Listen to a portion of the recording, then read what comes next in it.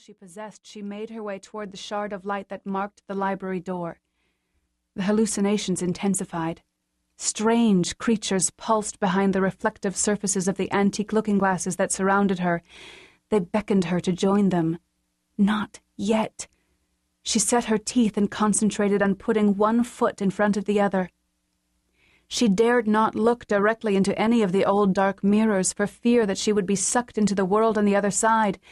It was not that she was afraid to go there. It was just that she knew she had to stay in this universe for a few more minutes. She owed that much to Deacon Thomas. Bethany, you're ill, Bethany. Let me help you.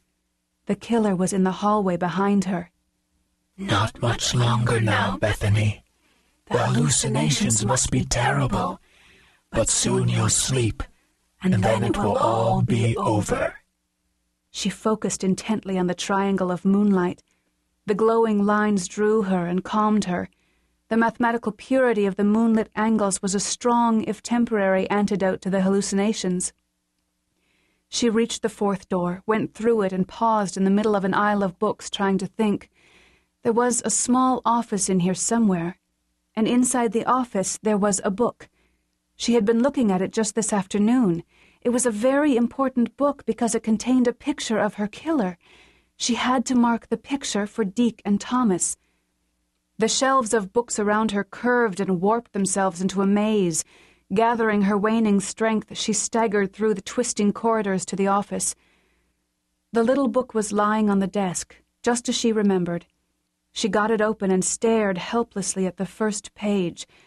The picture was here somewhere. She had to find it quickly. The killer was halfway down the hall. She turned pages, taking refuge once more in the comfort of numbers. 79, 80, 81. There it was. A picture of the killer. There was a pen next to the book. After 3 attempts, she finally managed to pick it up. She was beyond being able to write a name, but she had enough eye-hand coordination left to draw a shaky circle around the picture on page 81. She paused when she finished, concentrating hard. There was something else she wanted to do just to make sure Deke and Thomas understood. "The envelope, please." She smiled with satisfaction as the memory blazed clearly in the fog of her thoughts. The envelope was in the purse draped over her shoulder.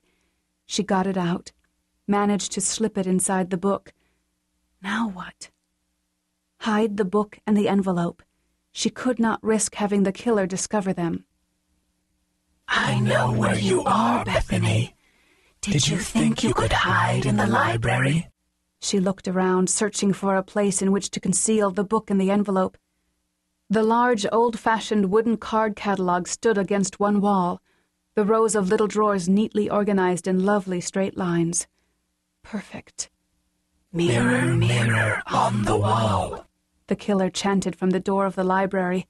Who is the smartest one of all? Not you, Bethany. Not Sebastian Eubanks either. I'm the smartest one of all, Bethany. She ignored the taunting and wedged the book with the envelope inside into the hiding place. Deke and Thomas would find it sooner or later. It was done. A sense of peace flowed through her. She had completed the task. She could sleep now.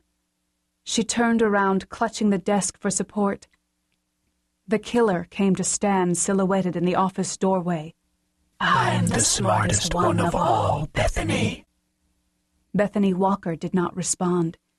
She closed her eyes and slipped into a peaceful world on the other side of the looking-glass, where the laws of mathematics reigned supreme and everything made sense. Chapter 1. The Present. A shifting of the light reflected in the mirror above the dresser was the only warning she had that she was not alone in the dead woman's apartment. Her hands went cold. The fine hair on the nape of her neck stirred as if she had been zapped with an electrical charge. Leonora straightened swiftly from the drawer she had been searching and spun around, a soft, pale pink cashmere sweater in her hands. 2 junkyard dogs stood in the doorway of the bedroom. One of them was human. His broad shoulders filled a lot of the available space and cut off the view of the hall behind him.